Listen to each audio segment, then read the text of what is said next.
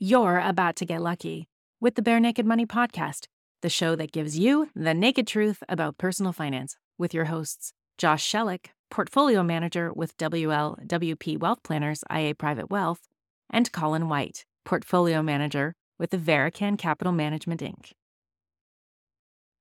Colin, you have a bit of an extra hop in your step today. Why don't you explain? Why, yes, I no longer am part of WLWP. I am now a proud member of Barenaked Capital Management, one of the newest players in the capital management scene in Canada. So what does that mean? Well, it means that we are now our own portfolio management firm. We've been working for a period of time now to get ourselves organized, and we've taken the step to answer directly to the securities commissions in the various provinces that we operate in, and kind of remove the middleman a little bit. Are you a little bit jealous? I am, because I'm still here at WLWP and IA Private Wealth doing my thing, as we always have. So people might be asking the question now, why are we on different sides of the fence? Yeah, Josh, why don't you want to come over and play in the big pool? I do. I'll be there, but in good time, Colin. So I'm taking my time here. There is a bit of a transition for us business-wise to move over from the WLWP side to the Barenaked Capital Management side. And I'm straddling the line right now because we need to make sure that all of our clients are properly serviced all the way through. So to ensure a seamless transition for everybody, we threw you over the fence and we're leaving me behind for a little while to take flak, to take the bullets while you are there basking in your glory. Yes, the vanguard, as it were. No, I mean, there's a lot of thought has gone into this, and there's a couple of key things we wanted to accomplish. We wanted to make sure that this was going to work out better for our clients, and we think we put that in place. And we also wanted to make the transition as seamless as we could make it. So by having me go over first and prepare the landing zone for Josh, we're going to keep going with the military analogy. That will get things started, and Josh can make sure that everything's nice and smooth on the home front. And when we get things established, come over and join the new firm. And then we can talk much more about what the new firm is and what it's going to do. And we've been talking with a lot of our clients, and we'll talk with all of our clients over the coming weeks and explain it to them. But it's exciting times. Very excited. Yeah, holding down the fort here and excited to join you on the other side. There you go. So do you want to kick off the podcast, Josh? I have a surprise for you today, Colin. Actually, a number of surprises, podcast-wise. And this one, I'm pretty excited about this one. So the next episode of our Barenaked Money podcast is going to be a whole bunch of surprises. And I started thinking about this because I heard this statistic, market-related, finance-related, and I was just like, I actually can't believe that. I have to look that up. I have to fact check that. And this happens a lot where something is just almost so surprising, it just kind of knocks you off your chair. And you say, does that even sound real? And the answer is no. So I've come up with a number of these data points or pieces of information that to me have that a little bit of that shock value to them, where you're going to, after this podcast, go and Google some of these things so you can make sure that I haven't been lying to you throughout the entire podcast. Oh, so you one of these is a lie, and I have to figure out which one it is. Is it that kind of game? I don't do well with that kind of game. I can't tell when people are lying. I'm not here to trick you. I'm just laying the facts on the table. But I guarantee you're going to want to not only look up one of these, look up all of them to make sure that they're accurate. Yeah, no, and listen, as an observation, this is the key to success in life: is being curious and never accepting something at face value. Always asking why until you run out of energy. So what you are watching today is probably the cornerstone of Josh's entire personality, and I'd like to think mine as well, that I don't understand that, so I have to understand that. And you start to dig, and that's how you learn things. So I can't wait. Now, we have to give a disclaimer, Josh. You did send me the list 10 minutes ago. So I actually have, in theory, at least read it.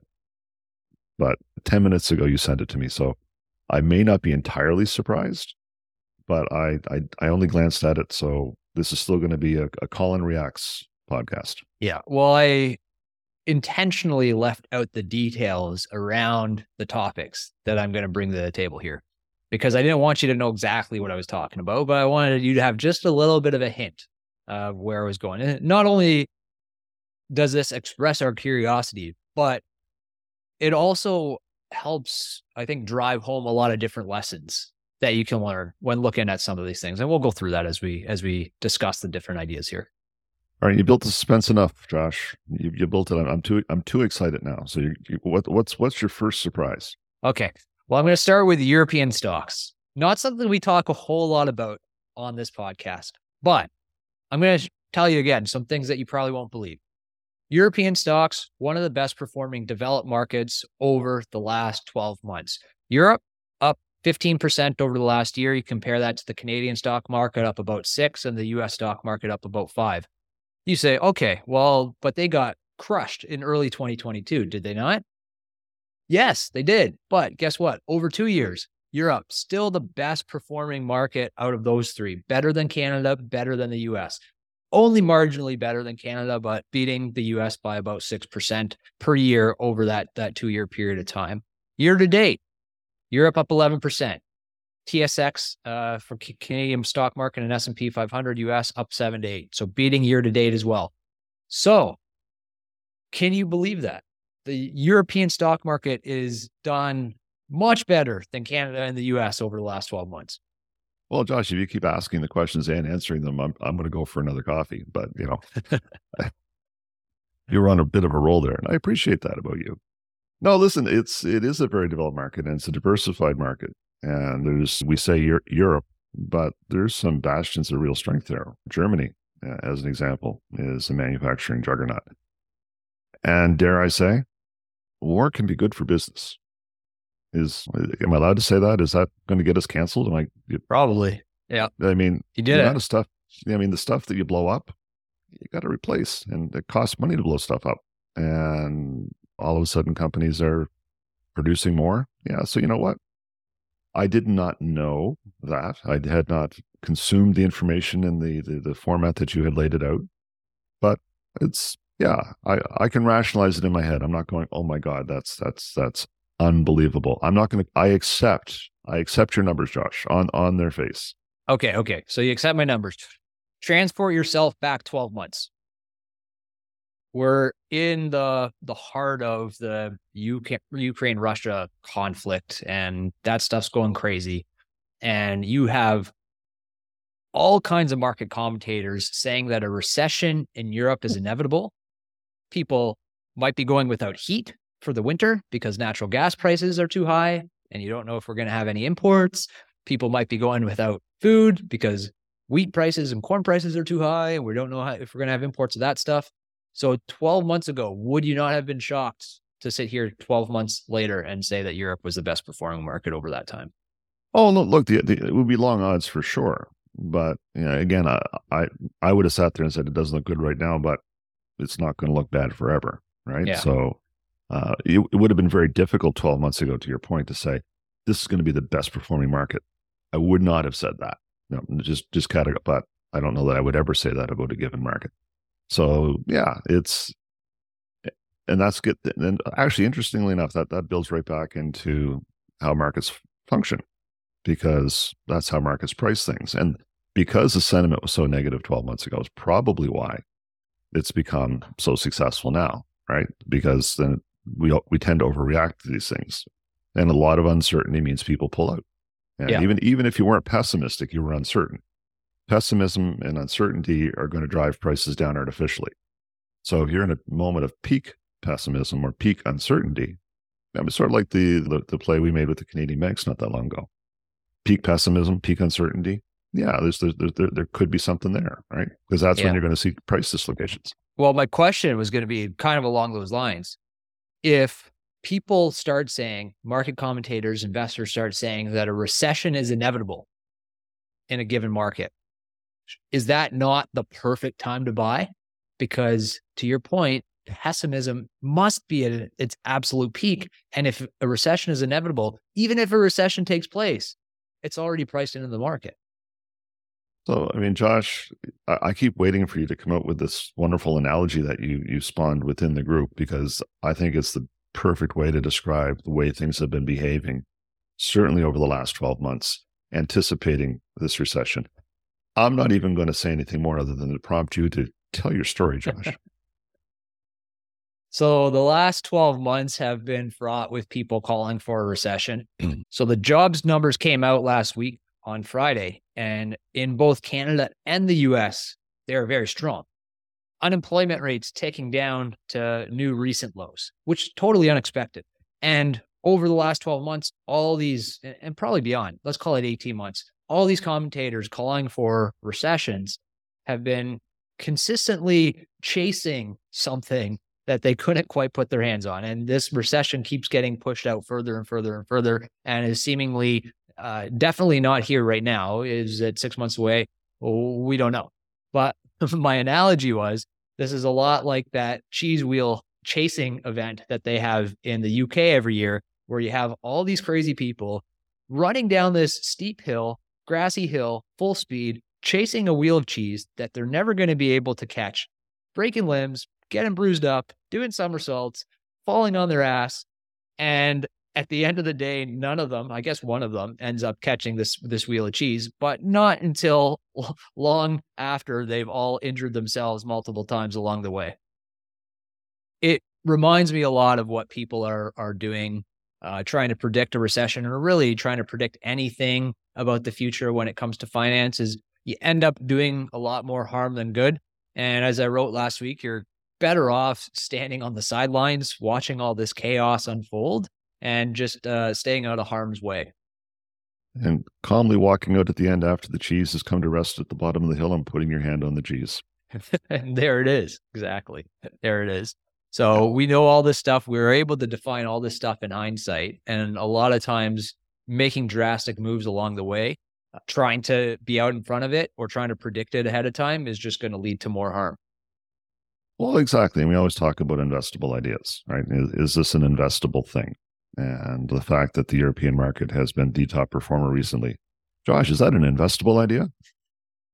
No, not on itself. And if anything, it's something to shy away from, right? We would have said it would be more investable last year, like I said, when everybody was calling for a recession, because that's when the pessimism is at its peak. Yep. Yeah, no, absolutely. Absolutely. So just to be clear, we're not telling everybody to put all of their money in Europe, and we are not putting all of our money in Europe, just making sure that we haven't lost anybody along the way who's just only listening to part of this podcast.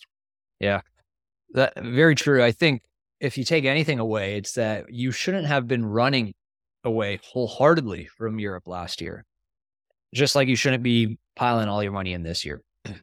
But my second surprising note or statistic here relies on some of the same information, commodity prices. So going to read some numbers out to you again.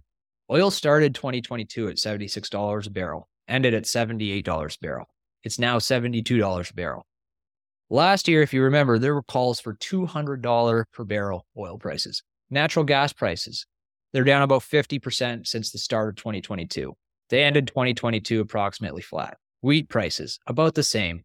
Flat last year, down since the start of 2022 up to today. Bank of Canada Commodity Price Index, down 14% in 2022. So another thing where it was like, it's inevitable that commodity prices skyrocket and stay high. And I've heard over the last couple months, couple years, multiple calls for a commodity super cycle. It's not showing up in the numbers. And I think, again, I'll kind of transport us back in time 12 months ago. It would be very hard for most people to predict that commodity prices are going to be so significantly lower 12 months later, and that 2022, they'd finish the year kind of flat, notwithstanding all the spikes that they had throughout the year, but spike up and pretty material and significant and quick correction. I'd find that surprising if you told me 12 months ago. No, absolutely. What I find is a lot of the analysis around commodity pricing is very linear, and it's very one-dimensional.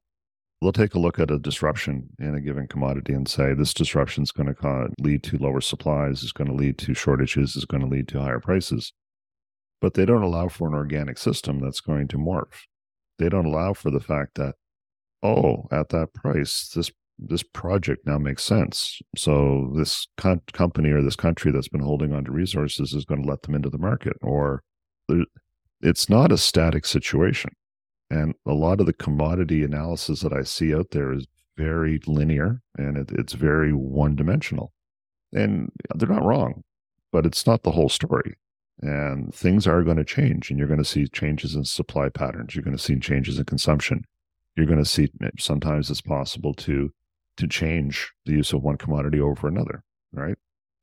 Again, like the whole food inflation thing.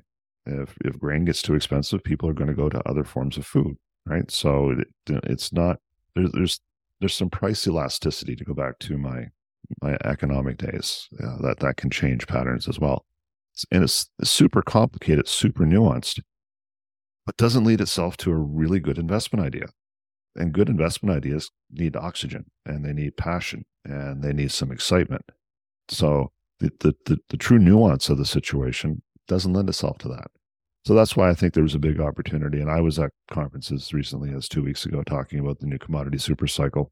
And there could be something there. But to say wholeheartedly that's exactly what's going to go on. Did you read the book? Was it part of your reading in school, Boom, Bust, and Echo? No. It's basically talked about the population growth on the planet. And it was going to drive all of the economic work. Like all of the stock markets are going to fall this boom, bust, and echo, because everything was about population. It missed every mark because, again, yeah, there was a big birth boom for a long time, but since then, birth rates have plummeted. So it did not go in a straight line. People adjusted, and it was not the dominant factor in a lot of the economic indicators and a lot of the economic outcomes. So again, they make for interesting reading, and they can be a little bit informative, but to take something hook, line, and sinker and say, yeah, this is exactly what's going to happen, that's fraught. Always fraught. Right. So moving on here, this is maybe not that surprising because I think it's been covered so much over the last few months, but it's still shocking, some of the numbers. So I'm talking about Silicon Valley Bank here. And I know you're bored of this already, Colin, but bear with me for a few minutes and have a chat about it. I'll hear you. $42 billion left that bank in a single day. That is an astronomical number. So just to use a 24-hour day as an example, that's $500,000 leaving the bank every second for a 24-hour day, or $30 million leaving every minute. No wonder the bank collapsed. No wonder it collapsed. But so comment on that first, and then I have one question for you. Well, when numbers get to a certain size, you can't conceive of them. And, that this is definitely beyond any kind of reasonable comprehension. But, those numbers are so large that you say that to a layperson, it's like, oh my God, that must be the end of time. Like if something like that's going on, then, the sun didn't come up the following day. The Leafs won the cup. I mean, something cataclysmic happened because that'll never happen. I'm sure of it. But that's the response. This number is so big, and it's big numbers are interesting and big numbers are attractive, and a lot of people will read big numbers, and then when they can't put it in any kind of context, they start to draw conclusions from it, and that's where the contagion kicks in. It's like, is that going to lead people to make other decisions? And it's like dropping a rock in a pond. It starts a ripple. Like, well, how big is the ripple going to get? Like, how shallow is the water? All that kind of stuff. And those are the commentators that were, this could go somewhere, or this could just stop here. But it was such a big number. And again, you've done a wonderful job of writing headlines. You should be a headline writer. The way you just described it, I got a little bit afraid, and I shouldn't be. So here's my question for you, based off of this experience. Have we seen a fundamental change to the way that banks function going forward forever? Because, and I say that because of the speed with which we saw these withdrawals. It was very much a social network driven thing where there's so much overlap between the different customers of the bank, and maybe a little bit of friendliness between them, that it was almost like a viral bank run. Yep. Yeah, no, absolutely, and we may see some regulatory changes come out of it, but I don't think that we go through patterns, specifically in the U.S., of having more regulation and less regulation. Times like this mean a few more regulations will come in, and things will get tighter for a while, and then the right president's going to get in and say, "This is strangling the free market, and we're going to relax all these things because we don't need them anymore." So there's always been that back and forth on the regulatory side. The size and scale of things, yeah, that's the thing. I mean, the stock market had to react to flash crashes, right? Because back when people were on the phone placing orders to buy and sell stocks, it was really tough to have a flash crash. When computers are placing $17,000 or $20,000 orders a second in a particular name, yeah, it can quickly. So the regulatory environment has to react to technology. Technology increases the speed of things. It's funny when you read a little bit about history and we talk about back to the Great Depression and all these other kind of things, and monetary policy back during the Great Depression compared to monetary policy during the Great Depression. It took 4 days for a letter to get from the U.S. to Europe to communicate anything, and it was a letter. So if you had a conversation with another central banker in Europe, it was going to take you some time. So the policies in place and the way things were dealt with that kind of technology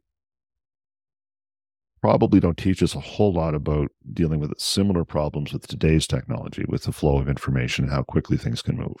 So I do think you're going to see some regulatory changes come in to protect the system because there's votes in it. A politician could stand up right now and say, in order to protect the solvency of our banks, we are introducing the following, and they will get public support for it. And that's how democracies work. But let me ask you a question, Josh. All that money left the bank. Where did it go? I don't know.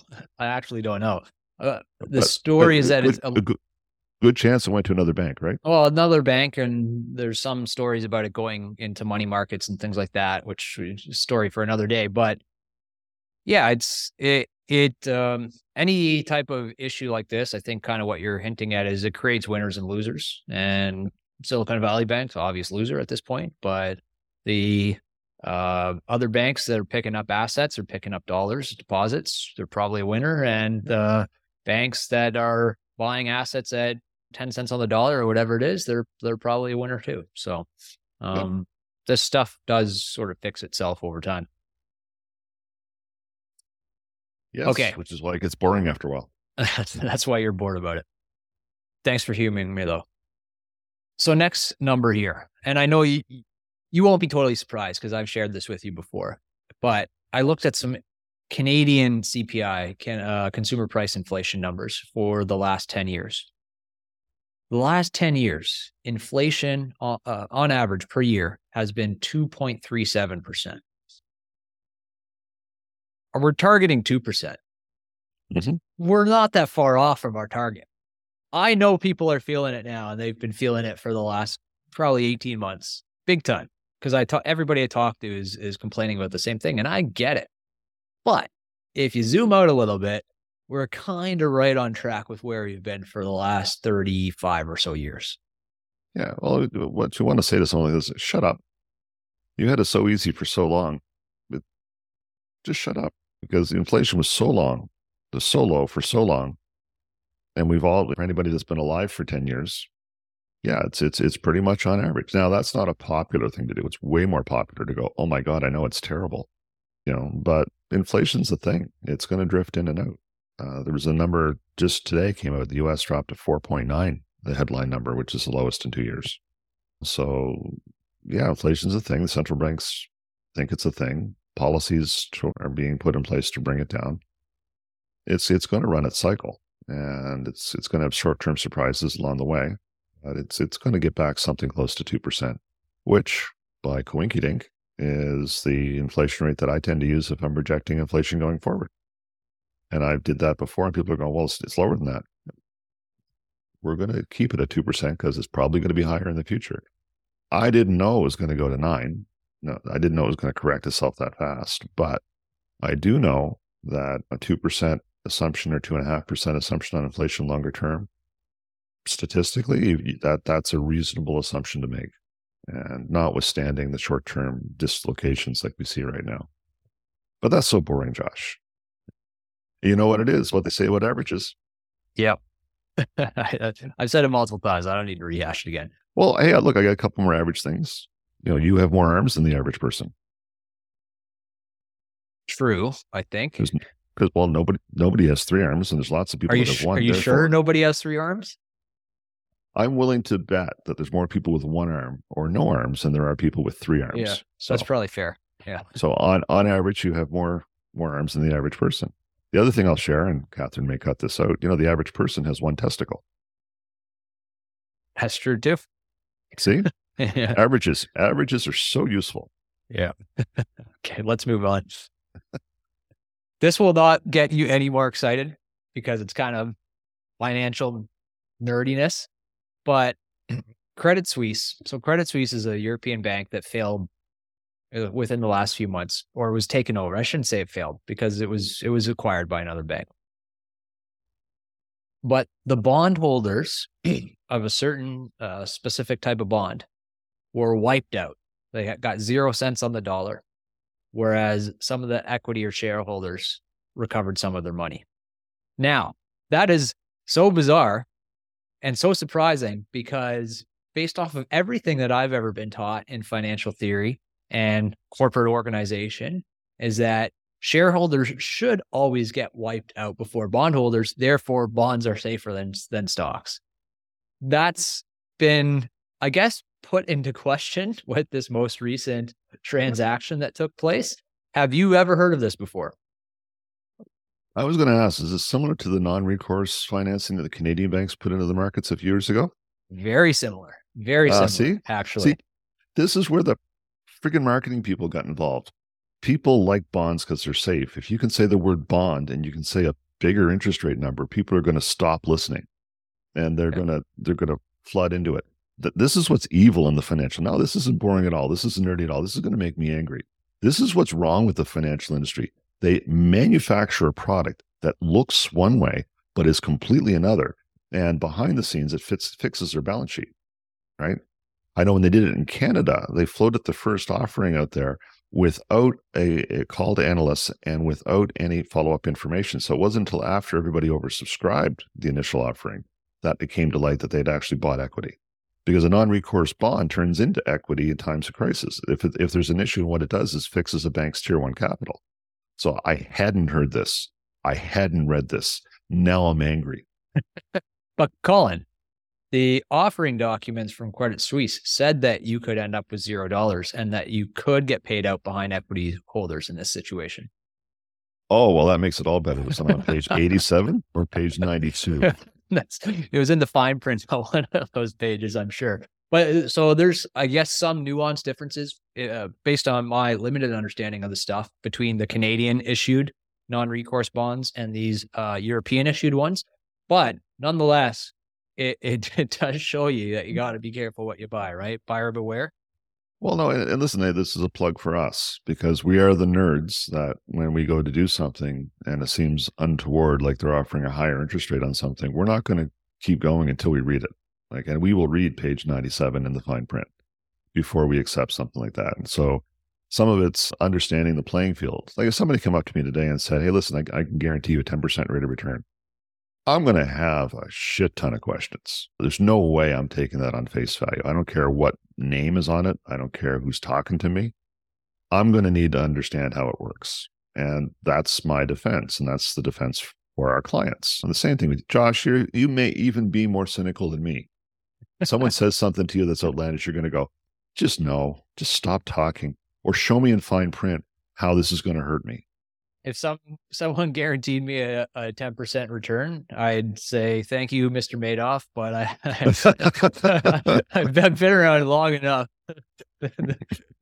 I'm not going to bite for that one. And I wouldn't even look at it because I know it's bullshit. It doesn't exist. I'm sorry. Well, and let's go full circle because you could interpret my comments as somehow impugning the Canadian bank system, that the Canadian banks are going to fail next and bondholders are going to wipe it. That's not what I'm saying. I don't think that that's going to happen. I do think that there's financial instruments out there that shouldn't be out there to the benefit of some of the larger financial institutions in Canada. But I don't think that they're remotely in the situation of Credit Suisse where they're going to get taken out by somebody else and any of this is going to happen. So, yeah. So my next one's a little bit fun, and it should be close to home for us. So there's a study done recently by the Swiss Finance Institute. Don't know much about them, but it was an interesting study on financial influencers. They looked at 29,000 financial influencers around the world and found that over half are what they call to be anti-skilled. So I love the way that they describe this. Anti-skilled. So the most followed and most active influencers provide the worst financial results through their recommendations, to a point where you'd be better off not following them at all. They're actually detrimental for your financial health.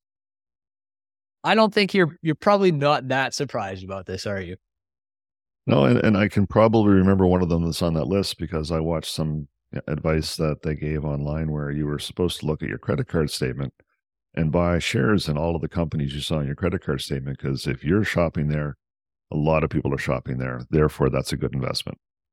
So, yeah, I'm not surprised, but I don't think this isn't even just influencers. You get into the mainstream media, like the Jim Cramers of the world, and shows like that. The loudest, most opinionated people are the ones that are going to be followers. That's great TV. That's great entertainment. It's terrible advice. Yeah. Patently terrible advice 90% of the time. But that's the equation. And we're flying in the face of the monster. You and I are out here trying to be boring and getting people to listen. That's been hard. This isn't an easy thing to do. Yeah, I was going to ask where that puts us, but we can talk about that another time. But I'm glad you brought up Jim Cramer, because there actually is an investment product, an ETF, that is an inverse Cramer ETF. I don't know if you've seen that. So the ETF, the investment decisions that the ETF makes are the exact opposite of what Jim Cramer recommends on CNBC, which I don't know. It's probably not a good investment process, but it is funny. But this is what I see from these results, is this is actually something that's useful. This is a useful result because it tells you that you go look at the most influential financial voices on your social media and you do the exact opposite of what they're telling you to do, and you'll actually have some pretty good results. So I'm just waiting for the ETF, Colin. Well, only in a binary world. Like you're thinking that if they suggest X, you do Y. But there's a myriad of different ways. So it would be a difficult product to actually put together. But, and here's the paradox. If we ever became really popular, does that mean that people should stop listening to us? I've been debating that in my head all day after seeing this, right? So I don't know. Correlation versus causation. Look, I think we're on the right side of this thing, because in this study, I'll read just a short excerpt for you. Skilled finfluencers, they call them finfluencers, are return, social sentiment, and news contrarian. So I'd say we're definitely social sentiment and news contrarian. Are we return contrarian? We're probably return agnostic. But they continue here: anti-skilled influencers ride momentum and social sentiment momentum and are likely to chase returns. That's definitely not us. So I don't know. If we get very popular, we might be straddling the line there. We'll have to make sure we don't get too popular, perhaps. Wait, you're saying the answer is nuanced? Were some of these things, but not all of these things? What box do people put us in, Josh? I don't know. We'll have to ask our audience for a poll on that one. And we need to come up with a better way to describe this, because when you say finfluencer, I think fish. Like, so yeah, that's yeah. All I can see is Nemo. Like every time you say that. Okay. So last short one here, and it just, Andrew mentioned this to me probably 15 minutes before we started this podcast. By one study, 90% of people don't fact check things online. So all of these numbers that I'm talking about here, they sound outlandish. A lot of people are probably going to take them at face value and not fact check them like we do most of the time. No, because it takes a lot of effort. It's way easier to jump to a conclusion. And it takes a lot of effort.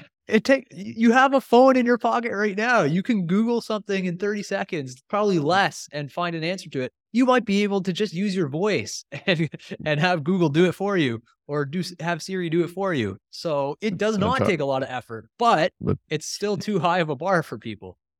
But be careful, Josh, because remember, as one of our friends likes to say, I need someone to trade against. Yes. So if this is what's causing price dislocations in the market and giving us opportunities to prosper longer term, you know what? fair enough. I'll sit in the cheap seats and point at it, but I don't necessarily want it to change. That's all I got for you, Colin. Anything surprising for you? Nope, but that was a lot. I think there's a lot there to chew on. And part of it is with age, I get less surprised, I guess, because these are all repetitions on a theme. Craziness is something that's common. But one comment I guess I will add is that I don't think at any one point in time in history you can defend as being the craziest time. I don't think that, again, what people say to me is like, I'll wait for all this to sort out, then I'll make a decision. It's like, you understand it never sorts out, right? Like there's always the next thing. Just living with that and accepting that there's a certain amount of craziness out there and a certain amount of surprise, but that's relatively constant. So just take a breath, take your entertainment where you get your entertainment. Don't confuse entertainment with information. And keep listening to our podcast. Yep. That's it for the pod. If you want sources for my surprising statistics, reach out to us anytime. Based on observation, it seems that the time an investor is most likely to move his or her portfolio to a new advisor is when the old advisor dies. Let us go on record as saying that having a pulse is not a great reason to trust someone with your entire financial future. Stop putting your life in the hands of stillbreathingwealthplanners.com and call us.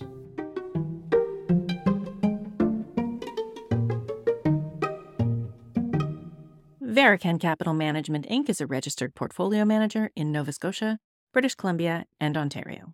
Nothing in this podcast should be considered as a solicitation or a recommendation to buy or sell a particular security. Statements made by the portfolio managers are intended to illustrate their approach and are meant for information and entertainment purposes only. Opinions expressed in this podcast are those of the portfolio manager only and do not necessarily reflect those of IA Private Wealth Inc.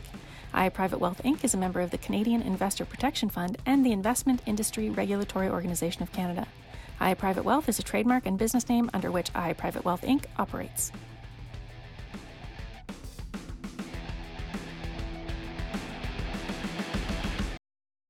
This should not be construed as legal, tax, or accounting advice. This podcast has been prepared for information purposes only. The tax information provided in this podcast is general in nature, and each client should consult with their own tax advisor, accountant, and lawyer before pursuing any strategy described herein, as each client's individual circumstances are unique. We've endeavored to ensure the accuracy of the information provided at the time that it was written. However, should the information in this podcast be incorrect or incomplete, or should the law or its interpretation change after the date of this document, the advice provided may be incorrect or inappropriate.